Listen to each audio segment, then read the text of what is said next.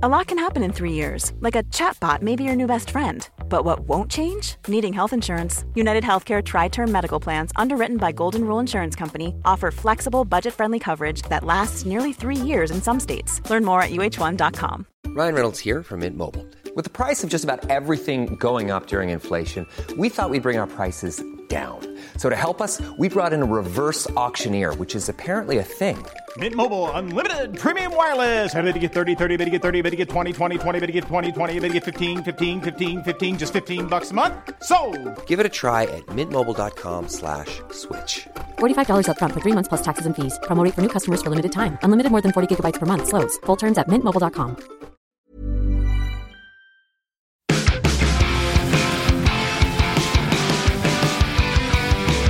Ewan Patterson, do you know who's a lovely man? Me? Yeah, I was going to say besides you, but besides you, Final Fantasy XVI's Ben Starr. Just wanted to shout out the man. Met him in person. He knew who I was, which blew my tiny mind. And then I couldn't navigate the energy in that moment. I was too much of a fanboy. I was just shaking his hand, saying, "I love this man." To everybody else who was standing next to him. What? I know. And so I bring this up because I was lucky enough to attend the Golden Joysticks on Friday, Future's own Golden Joysticks, which was a lovely thing to do in person. They haven't done it in person in a good few years. So thankfully was able to go down there, and it was pretty incredible. Met Ben Starr, had a lovely chat with Ralph Ineson, so shout out to that dude. But I also mention it because the Game Awards nominations are out today for the Jeff Keighley Game Awards. And so I just want to use it as a pivot into what general thoughts on Game of the Year. We're going to get to a whole bunch of new stuff and talking points and things that are going on in the industry, but what do you think? What do you think is going to take Game of the Year? I mean, what thing that's going to take Game of the Year? God damn, man. Baldur's is what won at the Joysticks. Baldur's Gate 3. Okay, you know what? Baldur's probably makes the most sense in terms of, like, it feels like the favourite in this way because it's literally the one that has the most technical innovation. It's one of those, like, masterworks that kind of really... You know, I feel like we all love at an awards ceremony for gaming specifically, we love something that, you know, kind of really champions the medium and what it can achieve. You know, in 2018, I feel like God of War won over Red Dead Redemption 2, primarily because the story was an introspective look at how the evolution of storytelling in gaming has kind of moved on for. Whereas with Baldur's Gate 3, it very much feels like this is a technical and storytelling achievement that shows the boundless limitations of, like, you know, what we can achieve. So I think Baldur's Gate 3 probably makes sense. Alan Wake 2, probably the coming in close behind. Yeah, but Alan Wake is like a very last minute thing. It was in the Ultimate Game of the Year rundown at the Joysticks, but it wasn't. And then some of the people were nominated for like lead performance and stuff, but it wasn't in all the categories. I know different awards events have different cut-offs, and some of them are harder than others or whatever. But Alan Wake 2 needs to be in there. Like, I just finished that last night. I think it's phenomenal. I don't think it's perfect, but it's very close. Like, it's very Remedy AF, and I love how much they managed to execute on exactly what they were going for. Like, it's just they have such a unique identity now, especially in an industry that is increasingly crumbling or falling apart or being very shaky. They seem incredibly strong, which is awesome. Myself and What Culture Main's Adam Strawn are going to do a spoiler cast for Alan Wake 2 across the week because he's just finished it as well. So we'll get there. But yeah, I think it'll be a Baldur's Gate sweep again. I was expecting that to take more stuff. Not to shout out my friend Ben Starr yet again, but he won best lead performance at the Golden Joysticks, which I've massively popped for, as the wrestling fans say, because I just a huge fan of that dude, huge fan of the Clive character in Final Fantasy 16. And Final Fantasy 16 is my game of the year. Like, it's one of those things where I know my objective brain says that it's probably Baldur's or Alan Wake or whatever. But pound for pound, I didn't have more fun with the game than 16 this year. What do you think of Spider-Man 2 being in the conversation? Like, people keep putting that in their top 5. I mean, yeah, no, I think that's justified. I know there's been a lot of negativity, like, around that game over the last few weeks. I mean, not entirely unjustified. There are certain things we've spoken about at length in previous podcasts and videos, and even in the review I mentioned there are limitations with the open world, and I know that you said you had some disappointments with the way the story pans out and its usage of Venom and whatever, but no, I think it's totally justified. I think it's one of those where its reputation, this is going to be one of those where I think maybe in a few years' time people look back and go, actually, no, we maybe, like, maybe we're a little bit too harsh towards Marvel Spider-Man 2. I mean, obviously it's been getting fantastic reviews, so I just think there's maybe a little bit of there's a bit of a contrast between how it was received critically and how those die-hard hardcore Spidey fans are kind of received. If you go on the Reddit the Marvel Spider-Man 2 Reddit, you'll see the kind of tidal wave of negativity kind of going towards scrutinizing the most like the minute details of the game. Which, it makes sense. It's been out for a few weeks now. People are going to pick apart and go into literally every single nook and cranny to find stuff. But no, I think it's justified. I think it's another great technical showcase to PlayStation 5. Great storytelling achievement. Plays great. Looks great. I have no qualms with that being in the conversation at all, really. That's kind of, my thing is that, like, I go back and forward on, I personally wouldn't have it in the top 5 in a year that's got, like, Resident Evil 4 Remake, Dead Space, Legend of Zelda, whatever, but it is incredibly solid. I think it has some of the best gameplay of the year. I kind of wish we had separate categories for, like, we kind of do, like, sometimes it's best storytelling or best direction or whatever, but we rarely have just, like, a pure gameplay category. Like, what is the most satisfying gameplay? Forgot that Tears of the Kingdom was this year, man, and now that you've reminded me, I'm like, okay, well, no, maybe that and Baldur's Gate 3... To me, those, like, again, games that I haven't played, but having seen the creativity on show in both of them, I'm like, this is what gaming is all about. You know how, like, when Vin Diesel does the movies and everyone was like, oh, wow, he said the movies. He's literally summed up everything that's great about the medium. I feel like if we have an equivalent of that, it's just the games. That's Tears of the Kingdom and Baldur's Gate 3, because the stuff that people were doing with the people building jet fighter bombers in like Tears of the Kingdom and like Karok jigsaw torture machines and stuff like that, like incredible. Tears is like that's always my thing. If we're talking about best game of the year, I'm like, I want to be able to hold it up as like a bastion for gameplay and the medium itself. Like gaming can take from cinema and can take from all these other mediums and everything, but I want to be able to say this is a great video game. And so I think, like, Tears is way up there. Baldur's is unbelievable in the amount of different ways you can complete missions and think your way through scenarios and stuff. And even the conversations which I know you've been subject to, when like myself, Stevie, and Adam Strawn talk through stuff in the office, and we have 3 completely different ways through any given quest or whatever. It is a real feat to pull that off. So yeah, we'll see. Like I said, I expect a Baldur's Gate sweep, but I would love Alan Wake to get up there as well. By the time this podcast goes live, the Game Awards nominations might be out. But yeah, Jeff Keighley said that they'll be going up across Monday the 13th, so we'll see. To pivot a little bit into some new stuff though, I wanted to cheeky plug our GTA 6 mega video. We did a 4-hour video because GTA 6 comes once a day, but it's in terms of an official announcement, once every few years. So we just thought, why not compile every single thing we've ever done in regards to covering GTA 6, from the leaks to the various gameplay details that have been kind of semi-confirmed back and forward, the characters that came out when the leak happened a couple of years ago, put that into one giant video and just see what it came out as. I remember our editor Dan Durkin putting it together. He's like, it's almost like one of those like film reaction. Someone looks at the devastation. It's 4 hours, and I was like, yeah, it's going to be a 4-hour thing. But that's over on the YouTube channel if you want to see what a baby Jules, Josh, and myself look like 5 years ago. If you and me as well, yeah. I mean, you showed me that. My soul left my body at how much the pandemic has like aged my face or whatever. Not that I'm an ugly looking man, but like going back there, I'm like, wow, I was a child. Yeah. Like, Jesus, man, a child soldier of the content.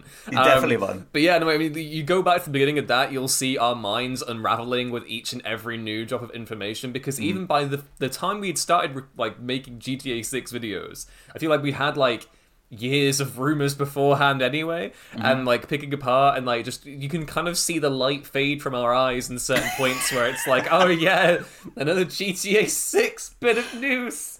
I'll tell you what's funny is, I don't know if you follow Dunkey at all, but like Dunkey on YouTube did... I love Dunkey. Yeah, so he did his version of 10 years of GTA 6, and like I didn't realize some of the lengths that some people were going for, like looking at some of the Hollywood sign where it's like, oh, and there's the V, and then if you look at the phase of the moon, and you'll see the exact time. Yeah, that! I never knew that was the thing where people were like, oh, if you look at the phase of the moon, it's like, oh, it lines up with this, like, the number 3, and that means it'll be October 30. That kind of speculation only works if you've literally got like a corkboard behind you with lots of twine and you're moving it back and forth. That is the only way that kind of like observation, because they all these GTA YouTubers and stuff, they exist in their own hyper niche segment of like gaming YouTube, and it's kind of like an echo chamber of just craziness where they'll be like, oh, did this mean this? And oh my god, man, the dark I tell you times. what, it is. I always think it's fun, and like if you go back through all the videos that we've put together, it was always from either like someone who was like an ex-worker or something, like a LinkedIn post or whatever. Like there's some stuff that was increasingly on the fringe of that stuff. My dad's mate works at Rockstar. He knows the truth.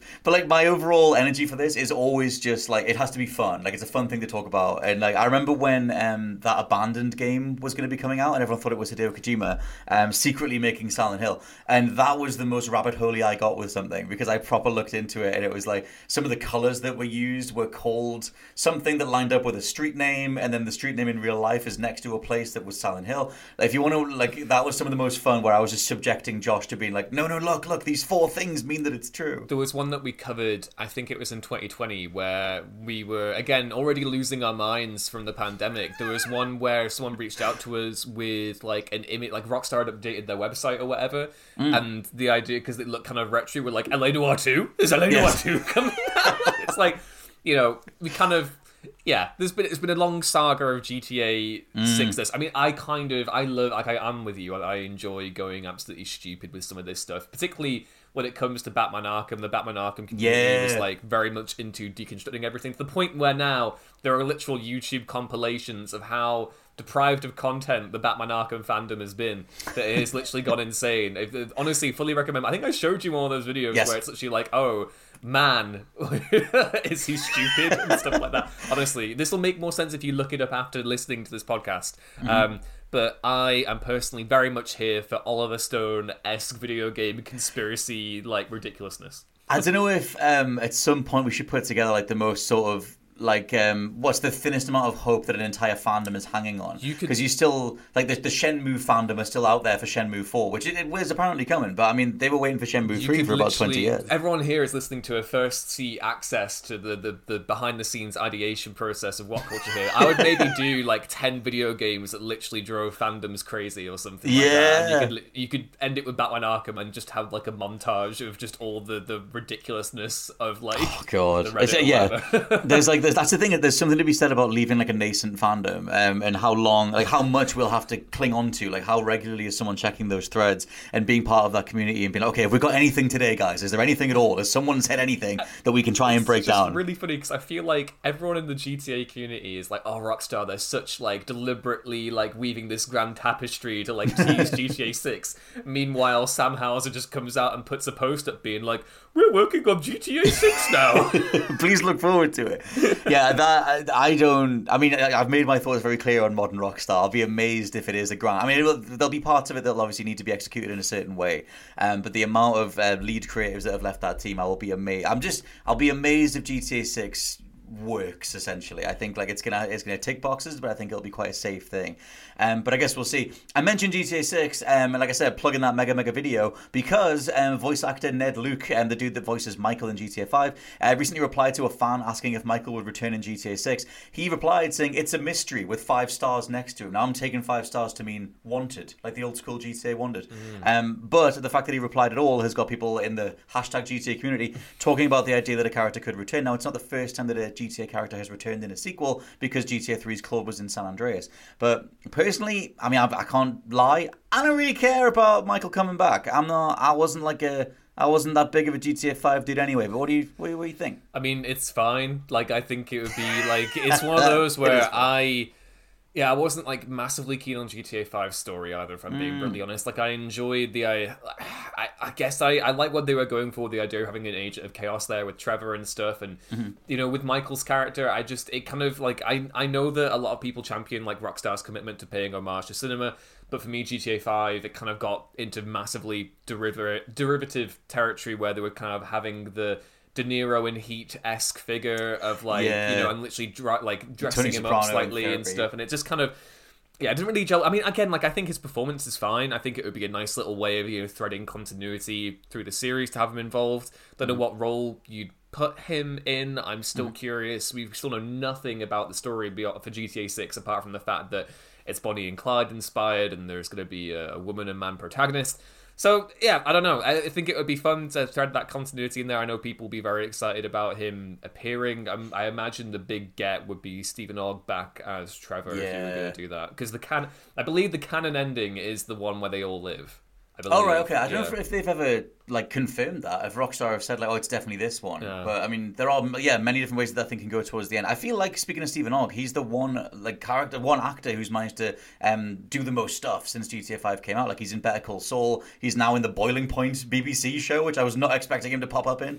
And so things like that, I feel like he's, like I said, done a lot more. And maybe that makes him like a harder get or something. But at the same time, GTA 6, it's a weird thing because I sort of go back and forward on like how needle pinned is the hype for GTA 6. Like, there's an assumption that the more the GTA community and the fan channels took over, the more the average person didn't seem to be talking about it that much. And it's been 10 years now. And then when the tweets came out that you mentioned before, they got like 1 million likes in about 5 minutes. And it's like people are immediately, it's just that word association thing of like the next GTA, the next Grand Theft Auto, and it's immediately back there again. And it's not that I fully genuinely doubted it, but it does feel like Rockstar, playing their cards close to their chest and whatever they do is going to be this thermonuclear event anyway. Like, it just is going to be this huge thing, regardless of who comes back or whatever the hell it turns into. Oh, it's going to be the biggest game of all time. Like, it genuinely will be. Yeah. It is going to smash every single record. I think it's weird because obviously when I was growing up and when you were kind of like in the early 2000s as well, Scott, like GTA was kind of like, it was that ever-present force. You'd have it every few years. There were spin-offs that were releasing on handheld consoles. You had like prequels, you had like spin-offs, you had everything along with the main entries and stuff. So this has been the longest period of time where we've been without GTA, but at the same time, GTA 5, GTA Online, it's always stayed in the charts. They've had people have been going into that ecosystem for the past decade now. It's always kind of like they've been supporting it with DLC. So even though it's been outside of like the GTA hardcore online audience, which accounts for, there's still a sizable portion of people. It's not like they're like a tiny niche portion of like video game players or whatever. Mm-hmm. But yeah, no, it's I'm curious to see how, like, the fact that it's been absent for so long, if absence makes the heart grow fonder, if that is the case, and it makes it, but again, like, regardless of whether or not it's been in the public consciousness for the past 10 years, I think it's just gonna obliterate everything. It's going to be like, we're all going to be there on Judgment Day, Sarah Connor at the playground, and we're just going to be there screaming as like everything kind of falls out from it. Just holding onto the fence as GTA releases because the sheer magnitude of it. It's one of those things where like I hope, and it's too late in development for this to be the case, unless it was already planned from the ground up, but I hope that GTA 6 has that next evolution of sandbox gameplay. Ironically, the likes of which is being seen in Baldur's Gate 3. Like, if you can think of a way through a quest, chances are you can do it. And I love that stuff. I kind of feel like that's what GTA used to make its name on. And the more Rockstar went down the authored route, and it's like, no, stand here, use this weapon to shoot this guy from this range, and if you walk too far, it just says you failed it and do it again. I want the old school feel back, and I hope that comes back. Yeah, the movement needs to be better. I need more Red Dead style gunplay. Just let me like dual wield. Let me be a John Woo-esque like figure, dual wielding Berettas and like jumping through glass windows and shooting stuff or whatever. That's what I need. That realization in San Andreas when you realize that you can actually learn how to dual wield, like, that was such a cool thing. I like that angle more, where it's like cartoonish villains kind of thing, or cartoonish criminals. Although I could still go for a super grounded GTA if they did do a Red Dead 2 style GTA, but at the minute we have no idea, so I guess we'll find out as things go. Ewan, let's talk about Modern Warfare 3 again, because when you think the Blazing Inferno's died down, people just keep throwing the oil on there, just stoking the flames a little bit more. Quite a lot of stuff to get to in regards to the last few days of Modern Warfare 3 and how much worse the scenario's gotten. One being that Activision are pulling maps from the game's rotation because apparently the spawns are even worse than they usually are. Now, obviously, Call of Duty spawns are always talked about anyway, nearly every year, but it seems like this one is actually pretty broken. The game's frame rate is also in the single digits most of the time. The game's netcode seems to be kind of on fire. So that's really, really bad. The map quarries being cited as one of the worst things. One of the other biggest things is Bloomberg's Jason Schreier revealing that the game was turned around in just 16 months. He notes in his report over on Bloomberg that Sledgehammer did apparently want to work on another Advanced Warfare game rather than Modern Warfare 3, but Activision forced them to turn this over instead. This is where it gets really damage control, just kind of sad and tragic. Where Sledgehammer are now out there, sharing various statements saying that no, the game was a labor of love. This report is false. We weren't forced to turn this over in 16 months. It's something that we've been planning for years. But it's very, very clear from the state of the game and the fact that the game itself requests the Modern Warfare 2 disc to verify itself, or it did back at launch before that was patched, that this was very much Modern Warfare 2 DLC. It lines up with the previous news story that we did, on the state of the game and how it was initially they were going to skip this year, but instead they turned this around. So there's a little bit more in terms of like how this sits in the wider Call of Duty rollout as a franchise, but thoughts in general. I mean, we're all just collectively ghost giving the side eye to this series now, aren't we? Just like, yeah. It's just sad. Like, I feel like it's kind of patently obvious that, again, like neither of us have been involved in the development of this game, so it could be the case that Sledgehammer are telling the truth, and this was a huge, passionate labor of love, which, having seen the game, it doesn't really come across, and I hate to say that. Everything that you say, like, the evidence is pointing towards Schreier's reporting, and again, Jason Schreier is like the authority in the games industry in terms of, getting scoops, being a really great reporter. It lines up with the idea, like you said, that this was DLC, and it was extended over into an actual full project. You see that in the campaign, where you have, like, the traditional linear Call of Duty levels kind of really padded out by these open combat missions, which are really, really, really bad and completely antithetical to the series. I don't know, it's just a shame. I mean, the Spawn stuff, like, I feel like we've been complaining about Call of Duty Spawn since the original Modern Warfare in 2007. This has not been the thing, and again, it was really bad in the beta that they did the other month. Like, literally, you'd spawn and there'd be a guy right behind you. So I don't know, man. It's the same old with this. I mean, like, Modern Warfare, I say the same old, but with the Spawn stuff, it feels that way. Modern Warfare 3 overall, kind of like, this is the most glorified bit of DLC that we've seen. Yeah. This does feel kind of like a new low for the series. Like, even after the whole, Infinite Warfare, like, getting most disliked gaming trailer of all time or whatever. Say what you will about that game, I know that people actually have come on to reappraise the campaign. I mean, you reviewed the campaign very well when it first came out and stuff, so you've been there flying that flag since the beginning. But for Modern Warfare 3, this feels... It's just I don't like the idea that they've had to come out and be like, well, no, actually, it is a passion project. Because if it was a passion project, then that makes it worse, because it's also not good. No, and it's like, if it was a passion project, then like fair, like obviously the people are passionate who make it. They're extremely talented people. But one of the things in Schreier's initial report was that people were ostensibly crunching to get it over the finish line, like working very late evenings, working weekends, just constantly working to turn it over. There is a crossover potentially there for passion project stuff, but at the same time, it still feels more like this was just turned around in a very short time frame. And the general reception on the dev side, from the report side of things, is that just a level of confusion as to what the hell they were putting together, and then, okay, by the way, this is going to be the next main installment. Ryan Reynolds here from Mint Mobile. With the price of just about everything going up during inflation, we thought we'd bring our prices down. So to help us, we brought in a reverse auctioneer, which is apparently a thing. Mint Mobile Unlimited Premium Wireless. How to get 30, 30, bit to get 30, bit to get 20, 20, 20, bit to get 20, 20, bit to get 15, 15, 15, 15, just $15 a month? Sold! Give it a try at mintmobile.com/switch. $45 up front for 3 months plus taxes and fees. Promo rate for new customers for limited time. Unlimited more than 40 gigabytes per month. Slows full terms at mintmobile.com. Here's a cool fact. A crocodile can't stick out its tongue. Another cool fact, you can get short-term health insurance for a month or just under a year in some states.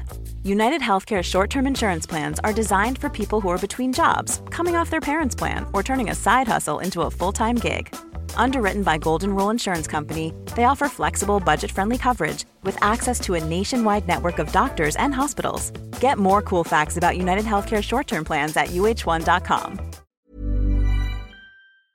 Before we go any further, I want to talk to you about today's sponsor, Masterclass. With the amount of time we spend discussing and analysing video games on this channel, it's always good to understand exactly how these experiences are put together. And fortunately for me, I can do just that with Masterclass. With Masterclass's streaming service, you can learn from the best to become your best, studying and growing with over 200 plus of the world's leading instructors. For me, I've been having a blast using a class on video game design by The Sims creator Will Wright to find out exactly how game mechanics are designed around player psychology, as well as learning how important playtesting is to shipping the titles that you and I both love. But it hasn't stopped there, as I've also been brushing up on my practical filmmaking skills directly from my favourite movie director Martin Scorsese, as well as trying to get back in the cooking game with Roy Choi's amazing course on intuitive cooking.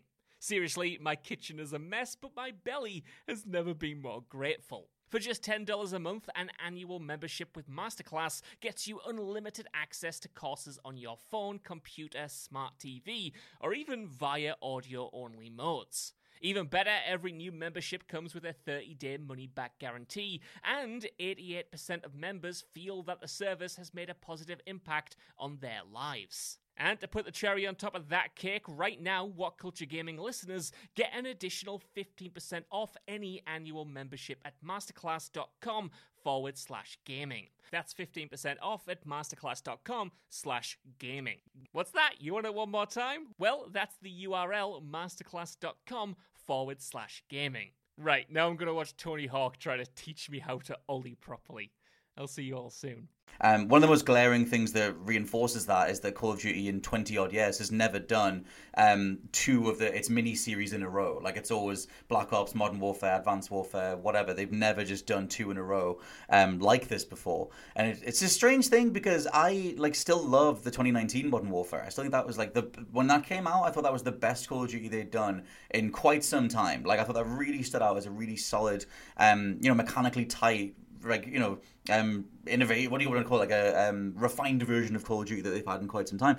And then it's like they just burned through Modern Warfare 2, burned through Modern Warfare 3. It was like, just get it out the way, I guess, because the Activision deal was closing. Yeah, so the 2019 Modern Warfare, that was Infinity Ward. And then the after that we had what was after the 2019 Modern Warfare? There was like Vanguard or something? No, it was Black Ops Cold War. Black Ops Cold War. Black Ops Cold War, which was that was Treyarch. Treyarch, yeah. And then we had Vanguard, Modern Warfare 2, and then we had Vanguard, which was Sledgehammer, I believe. And then now... Modern Warfare 2 was last year, because then we've got Modern Warfare 3 this year, because it was like, let's just turn them over as fast as possible. Oh my god, sorry. The Call of Duty timeline's absolutely frazzled my brain here. That's the thing. That's why it feels so just like... And it's not even communicated very well. Like I said, they've established a cadence that they've then gone back on themselves, which, it's one of those things where they could have done this revitalized version of that trilogy story, and then now you've got the Makarov no Russian stuff in Modern Warfare 3 instead of 2, but it's a new version of it, but it doesn't take place in an airport, but it does take place in an airplane, and it's like we're trying to do all these things to make it fit the feeling that you had when you went through the first few games, but it's very, very messy. And I was like, they could have planned this all so much better. They have more money than God or whatever, and there was no reason to just sort of crank it out. But yeah, the way that it's rolled out and the way that it is right now, it just I mean, I don't think it's necessarily unsalvageable, but it would take quite a Herculean effort to actually turn it over. I know, but even then, it's still going to be a huge success. I think we mentioned before we came on here, I'm expecting new sales records to be broken. Even with Call of Duty now as both a paid service and as a free-to-play platform, people are still going to go out and pay the $70 to play a new Modern Warfare game because it is the benchmark. It should be the gold standard of the series. It's what turned Call of Duty into a worldwide phenomenon. There's clearly lots of love for the narratives of these games. Captain Price is an icon.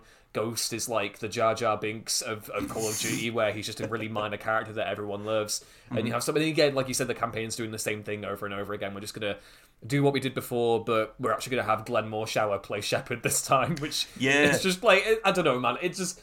I tapped out of the Call of Duty train a very long time ago, so these games are not for me anymore. I'd say one thing that I'm curious about is I wonder how much Phil Spencer and the Xbox and the Microsoft side of things are kind of kicking themselves that they went through a year's worth of deals, a year's worth of tightening this stuff up to get it over the finish line, and they've bought the worst version of this franchise. This is the lowest rated Call of Duty ever, especially on the audience side, but even the critics side, it's only got a 50 over on Metacritic. It is one of the worst reviewed games of the year. It's underneath Redfall and Forspoken. It's a very bad release. There are obviously bits of it that are mechanically tight enough, but it's very much in the shadow of Modern Warfare 1 and 2, and I would say especially Modern Warfare 1. But that's the thing, I'm going forward, I think it is one of those things. Maybe Call of Duty is big enough where the average person just isn't even thinking about Anything other than I've bought the new Modern Warfare and I'll just wait for the patches or whatever it is? Or does this affect the rollout going forward if they want to change that cadence anyway? Like they want to put something out every couple of years, they want to make it a free-to-play platform or put it on Game Pass or whatever it is. I think it's interesting that finally this deal goes over the finish line, and the worst version of it is what's now going forward under completely new leadership, especially once various members like Bobby Kotick and whatever have left. That's like a weird point in time for gaming. Yeah, I mean, I would hope that, Xbox are able to go in and basically gut Activision and take out all the rot and, look after the people that work there, because like you said before, there are loads of really talented developers there, really talented studios. I mean, we've spoken at length before about how, like, places like Raven and High Moon, who used to make really, really good games, have been settled into the Call of Duty machine, and I don't think Xbox are going to change that at all. But you would hope that they put in place those developmental processes that, will make Call of Duty still a big earner for them, but not at the expense of quality or, human well-being. Yeah. So, yeah, I mean, I think in the long term, Call of Duty will be fine. Like, I think it's one of those where I'm quite surprised that, given that we've had quite a few Call of Duties like over the last 2 years, I feel like really lag in quality. They've never really lagged in terms of critics' consensus. I'm trying to remember if Infinite Warfare kind of got below a 70 on Metacritic. I'm not sure that... No, I mean, Infinite Warfare was still like super tight. It was just the general sort of fan response, which was fair enough for what that IP was at the time. Mm-hmm. But yeah, with this, it's like a case of like, well, no, there is a critical and audience consensus that this game isn't just bad by Call of Duty standards, it's just bad. Which, again, it's one of those things, it's Activision's last proper Call of Duty game under the old regime, so, it probably, again, like I feel like it's one of those where I don't think this is going to damage the long-term prospects of the brand. I think people still turn up for this. I had a mate who didn't know about any of the reports about the game being DLC, and he messaged me after it came out being like, oh yeah, the campaign's really terrible. So, I think it's one of those things. They've already got his money at that point. Yeah, exactly. So, it's difficult. When you're a casual gamer, you're not really going to be getting invested in all the different reports and behind-the-scenes stuff. So, yeah, sorry, there's a war zone going on outside my window right now. The Activision lawyers have found it. Yeah, it is interesting to see it all kind of play out. I love that perspective. I want more perspectives from people who just, it is their game, it is their one game of the year, not in terms of a quality thing necessarily, but the one thing they pick up. Like, you get it with FIFA, you get it with certain titles where it's like, this is the one thing I'm getting, that's what I've been looking forward to, and that's what I'm going to put my money into in terms of microtransactions for the whole year long. Obviously, that monetization model isn't something I'm personally a fan of, but at the same time, I'm fascinated by those people. Are they still satisfied? Do they still turn up next year? And I'm just so like, if you were Microsoft right now, it's like, yeah, do you go in, do you try and gut the turnaround that led to this and just remind everybody that they can calm the F down, we don't need to turn something over year on year, and then you don't have a Call of Duty for 2 years, maybe 3 years, whatever it is, and just let these things meet themselves out a little bit. I mean, there's like, how many studios are involved in Call of Duty right now, Scott? We've got Sledgehammer, Infinity Ward, Treyarch, and like Raven and High Moon as support studios. There's probably some other studios I'm forgetting that are involved in this whole, process or whatever. Yeah. There's more than enough resources and talent and manpower for this not to have to be rushed. Better planning would ensure that this isn't an issue. I think from Schreier's reports, it's very much a case that maybe Activision panicked and were like, well, before the deal goes through, we need to get like a full game out rather than a DLC. Yeah, I don't know. I feel like, again, Call of Duty's long-term prospects, it'll be fine. It doesn't, but the other issue is that it doesn't have to be fine. Like, they could continue to make, I feel like they could continue to make games like this and it won't be that issue. Is it a case that we now have a game franchise that is too big to fail? Because, That's the weirdest thing, is that you're under the Microsoft banner, you're under the Xbox Game Pass banner. There's a level of quality that's supposed to come alongside that, and it's the previous example being Starfield, that was going to come out last year, but they spent a whole year polishing it. And Starfield still has its bugs and its issues and everything, but because it is that tip of the spear for the Xbox identity, it needs to be a stronger thing.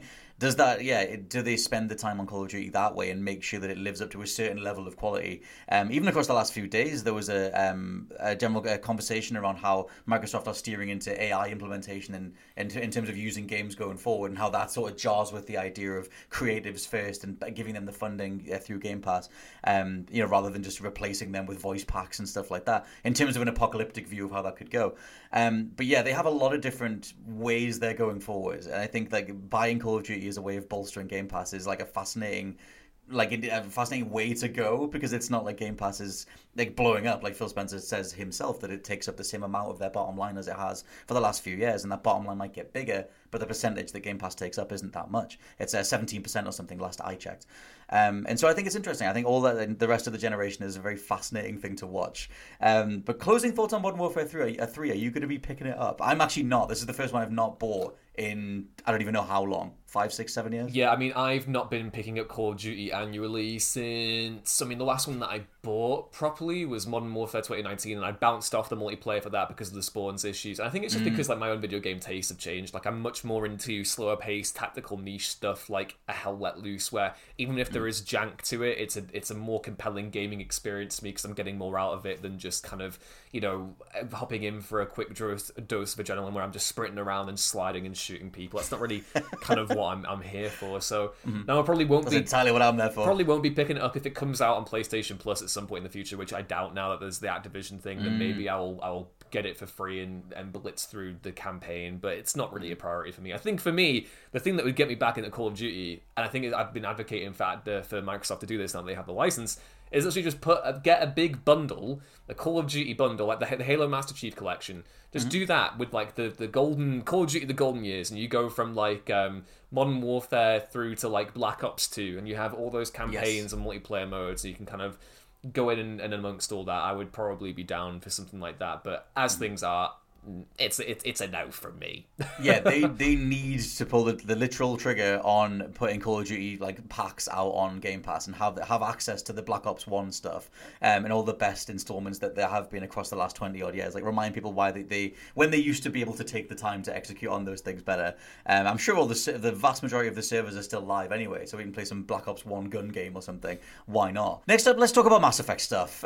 This is something that me, you, and Adam Strawn talked about on the main podcast last week, because as part of N7 Day, November 7th, they BioWare put out like a little teaser thing, and they said it was in engine gameplay. It was like not representative of gameplay, but it is in engine, and it was a character with like a long flowing coat on and a high collar and like a helmet, looking very Tron-y, walking through like down a corridor and then whatever, and you can fans have taken that thing and ran with it in terms of like, oh my god, does it mean they're like an assassin character or whatever? According to known insider Jeff Grubb, speaking over on his Games Mess podcast alongside GameSpot's Timo Hussein, he said that Mass Effect 5 isn't coming until 2029. And only doubled down on the state of development. Grubb said that it's nowhere near coming out. He cited Dragon Age Dreadwolf was announced in 2018 and said we still haven't got that. That's 5 years later. Dragon Age Dreadwolf is apparently penciled in for next year, but just said it's a very similar time frame with Mass Effect. And again, said it's nowhere near coming out. This is a similar sort of timeline. Said 2029, and then both presenters, Hussein himself, said the game's nowhere near done, and then Hussein said it's in another galaxy right now. So that teaser thing, maybe it's in engine, but it's going to be another 5 years or whatever. My maths isn't. Scott, but, yeah. I have a question for you, right? Go on, mate. Do you like it when game companies, publisher studios, whatever, drop a trailer for something that is literally so far down the line you will forget about the trailer in 2 years? Do you want to have that acknowledgement that the game is actually coming, so it assuages any fears that they're dead, for lack of a better phrase? Or would you just rather be like, we're going to do... People always use the Fallout 4 example from Bethesda where they were like, yes, coming out in a few months. Oh, Elder Scrolls 6. It depends on the level of confidence I have in a studio overall, and I think sometimes, I mean, the reason that they announced Dragon Age Dreadwolf way ahead of time was during the post-Anthem stuff when they were fighting for their lives to stay afloat anyway. And there was a whole thing back then about how they just put the trailer out as it was either at the Game Awards or E3 or whatever to remind people that BioWare had something else in the fire and not just a multiplayer live service shooter.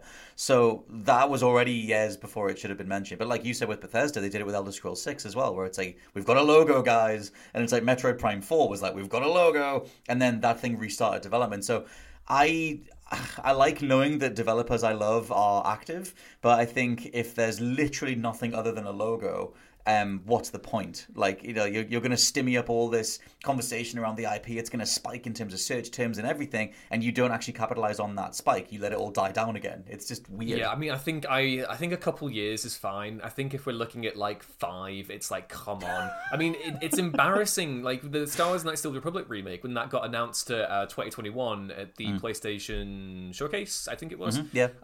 Again, that game we now know pretty certain it's not happening anymore. Doesn't seem to be. So it's just kind of it just feels like, yeah, drumming up false hope. Not that I don't think this new Mass Effect isn't going to happen, and I know that Mass Effect has got such a passionate little fan base, and I would probably say that the reason why they're dropping this is that we haven't had enough Mass Effect general media over the last few years. It's very bizarre to me that Cyberpunk 2077 can come out and have an anime within a year, and meanwhile Mass Effect, which I think is one of the richest sci-fi tapestries in the gaming medium, obviously a lot of like extracurricular material has been built up around that game, but it's not really been placed at the forefront in like a really prominent medium the way that others have. You'd think that an anime Mass Effect would be amazing. It would make perfect sense. Well, the amount of that's the thing. The amount of animated projects that are being greenlit right now. The new Onimusha show on Netflix is awesome. Like there was an update on the Devil May Cry anime that's coming up. Like that seems to be the thing. Like Netflix especially are steering into that, which I, as a huge anime and animation fan in general, I'm loving seeing that.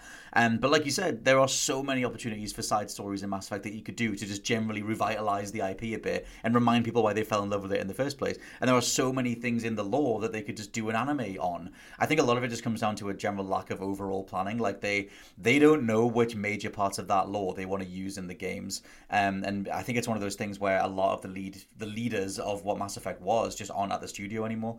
And so I don't know, I have zero faith in modern BioWare, which just sounds horrible to say, but it's just one of those things where I had vestiges of hope after Mass Effect Andromeda that were very much killed by Anthem.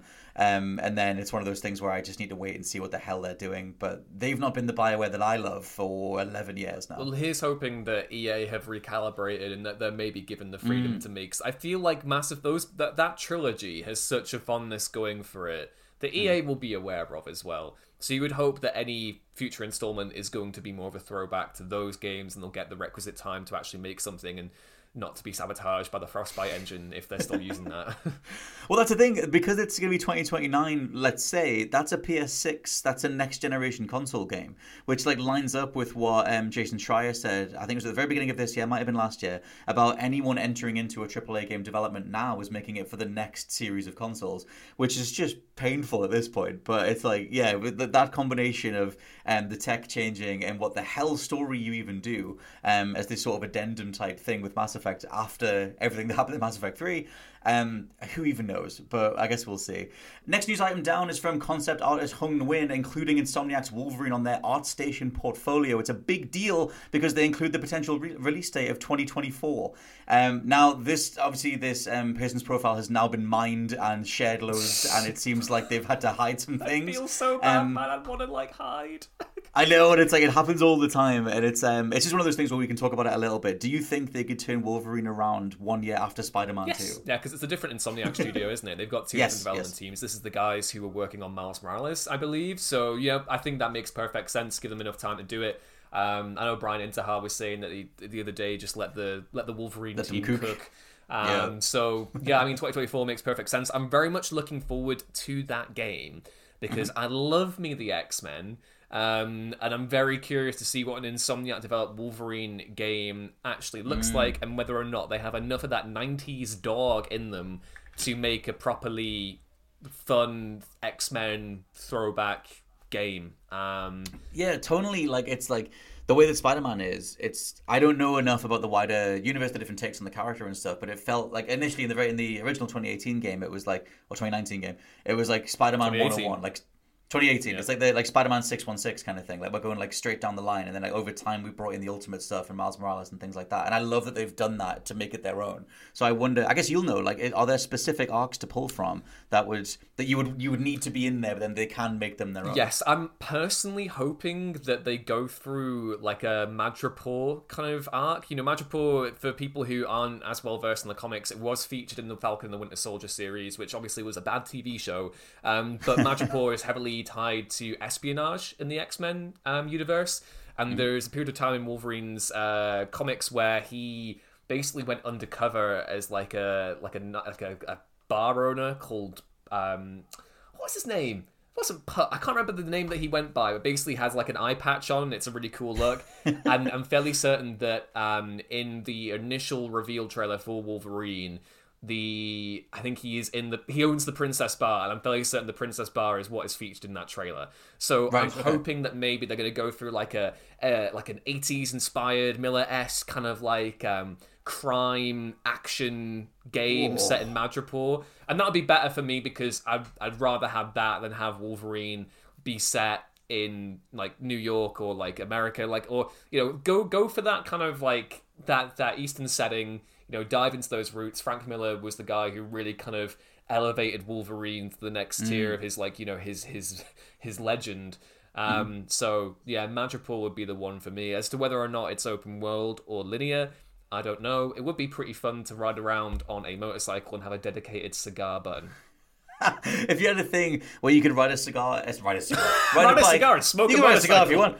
But ride a motorbike into like a platoon of street goons and you jump off it with the double claws and you go in. That would be sweet. Better improve the Spider-Man jumping on car thing where you could like go across a convoy of slicing dudes up and like slicing wheels and I'm looking forward to this. I'm very much ready for the X-Men to have their moment again because I bloody love the X-Men. I recently replayed both X-Men Legends games, which are just absolute joy. Like even if you're new to the X-Men now, I'd still recommend playing those games because they're like the perfect introduction to the entire like universe or whatever. Same with the Ultimate Alliance. Yes, games. exactly. Were, like, same guys who did those. So I'm hopeful as well that they bring back Steve Blum to play the character because he to me, again first appeared as Wolverine in X-Men Legends. He to me is like what Kevin Conroy was to Batman. I think of Steve Blum as being Wolverine. So. Yeah. Get Mark Hamill back in. Just get Mark Hamill's Wolverine that one time. Maybe get him back in as Omega Red. I don't know. You might as well. Final news thing is some new details on IO Interactive's James Bond game. They've been doing a round of press. They talked to Edge magazine and said that the game is a more scripted experience than Hitman's free-form jaunts. And they also said it will be the ultimate spy fantasy, and it's not based on any of the movies, which I think we knew anyway. They said that overall it's closer to Daniel Craig's Bond than Roger Moore's, and they're currently scheduling it for 2025. They also noted when talking to Games Radar that convincing the owners of the James Bond IP, Eon Productions, to actually make a new game was an uphill struggle. They said that their impression was very much at the time that Eon weren't looking for a new game. It's fair to say that they might not have been super happy with some of the later games. And this is written up by IGN, who noted that the last two main James Bond games, 007 Bloodstone and 007 Legends, weren't received very well. They had very middling reviews. I quite like Bloodstone. Bloodstone was decent. I thought for what that was, you had the fun car driving segments, and I believe the guys who made Bloodstone, they had done some racing games previously. Might have just had help from Criterion, like Everything or Nothing has. Yeah, I mean, Everything or Nothing's the benchmark. That's the thing, right? Yeah, to mention, like, in amongst this, like, there was a blessed time when the different wings of EA came together, not under crunch, but under a common goal to make a James Bond game. I'm not even a Bond fan, but Everything or Nothing was phenomenal. And you had, like, the third-person shooting from one team, you had the driving from Criterion, and they just brought it all together. Willem Dafoe was in it as the main villain. And, yeah, I mean, I love that game. That is, like, my favorite Bond game. I think that is, like, that beats out GoldenEye for me. I know GoldenEye has the nostalgia vote, but Everything or Nothing is the most comprehensive Bond experience that you could get. Yeah. I mean, I'm looking forward to this a lot. Even though I'm not like a huge Hitman game person, I'm very much a Bond person. I'm kind of going through a little bit of an obsession with the movies at the minute, which I wasn't expecting to have this year. I'm glad that it's going to be their own interpretation because I feel like that removes any baggage of the movies. Slightly less encouraged with the I mean, again, I wasn't a Roger Moore Bond person. I really don't like his movies as the character because they're a little just bit too round, like too doughy, a little bit too like lethargic. He's very much comes across as like a playboy shagger and not like an actual guy who could kill you or whatever. Right. So, but the one thing I hope for when they're saying that they're going to bring it more in tone with like it's closer to Daniel Craig, I do hope that it's not going to be kind of derivative modern setting. The whole thing that I was kind of really personally hoping for with this game was that they would go for like a Cold War setting, try and maybe adapt the books more and go through into like the 60s. Have that pulpy kind of, maybe almost inspired by On Her Majesty's Secret Service. That is kind of like what I would love to see from a Bond game. But I'm looking forward to it. Maybe it'll be really fun if even if it's doing their own interpretation, to maybe have a few different skins based on actors' likenesses so I can live out my best Timothy Dalton fantasies. It's about time. I mean, they had all the skin packs or whatever or the costumes that were planned for GoldenEye way back in the day that the devs just made and they couldn't get the license to use them. But it's one of those things where, like I said, I'm not a James Bond fan, but that whole era that you just described there would get me in. It's just funny because I came into James Bond on GoldenEye. Like, I came in on the Pierce Brosnan era and then had the most ridiculous, all these spy gadgets and all this stupid stuff and everything else. And then I always preferred the games to the movies. I just like the scenarios that we got in, like Nightfire, Agent Under Fire, Everything or Nothing. And so, like, that was my Bond era in terms of what I kept up with. And then I finally went back and played GoldenEye years later. So it's one of those things where I'm curious, like, how much cultural cachet does James Bond have, especially with the next generation? Can they make that work? And then how much does the Hitman stuff carry over in terms of what people are expecting versus, like, if they're saying it's similar, but it's a more scripted experience than Hitman, then that's not Hitman's greatest strength is the experimental nature of it. And if you're not doing a gadget-based version of that, then I wonder what it is. I think maybe you can do a hybrid approach, like maybe have a few assassination missions where you've got to plan how to take down a given target or how to infiltrate a given area. But I'm fine, it makes sense. Bond is famed for, its Uncharted set pieces. There's an amazing sequence. I don't know if you've ever seen The Living Daylights, Scott. It's one of my fave Bond movies with Timothy Dalton. I don't think I've heard of it. It's the first Dalton one from like 87. Cool. And the cargo plane bit from the third Uncharted game, that is taken straight from The Living Daylights. They literally have a whole big fight scene on like this Hercules aircraft where like Bond's clinging on to like the bit and he's like kicking this guy off the thing and he's like falling out the plane. It's fantastic. So yeah, I mean, if they manage to blend Hitman with Uncharted, you kind of got a dream scenario Bond game. So I hope that they do like an advanced version of like the way that you can script your own sequences in terms of like the way that different missions can play out, or like maybe you have an idea in the moment, some weird improvisational thing that you can do that they can hopefully like cater to or whatever. But yeah, shout out to IO Interactive. Like, I love the last 7 years of their career, the weird higgledy way that Hitman 2016 rolled out. It was all episodic and whatever, and then it slowly just became the best Hitman ever, like easily. Like, I mean, that as it exists now, just a platform for Hitman, and the amount of levels, the amount of detail that's in that thing is phenomenal. Like, I absolutely love that trilogy, and couldn't recommend it enough. For now, though, this has been the wind up. I didn't do an intro. I'm Scott Tilford. That's Ewan Parson. And we will see you next time. We will. Thank you all very much for listening, and we'll catch you very soon. Goodbye.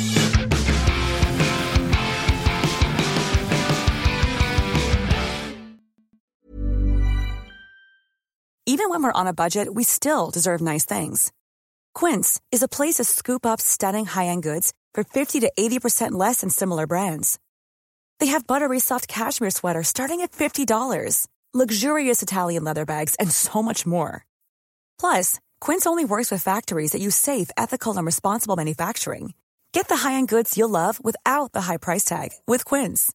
Go to quince.com/style for free shipping and 365-day returns. Hi, I'm Daniel, founder of Pretty Litter. Did you know cats tend to hide symptoms of sickness and pain? I learned this the hard way after losing my cat, Gingy. So I created Pretty Litter, a health monitoring litter that helps detect early signs of illness by changing colors, saving you money and potentially your cat's life. Pretty Litter is veterinarian developed, and it's the easiest way to keep tabs on your fur baby's health right at home. Go to prettylitter.com and use code ACAST for 20% off your first order and a free cat toy. Terms and conditions apply. See site for details. Planning for your next trip? Elevate your travel style with Quince. Quince has all the jet-setting essentials you'll want for your next getaway, like European linen, premium luggage options, buttery soft Italian leather bags, and so much more. And is all priced at 50 to 80% less than similar brands. Plus, Quince only works with factories that use safe and ethical manufacturing practices. Pack your bags with high-quality essentials you'll be wearing for vacations to come with Quince. Go to quince.com/pack for free shipping and 365-day returns.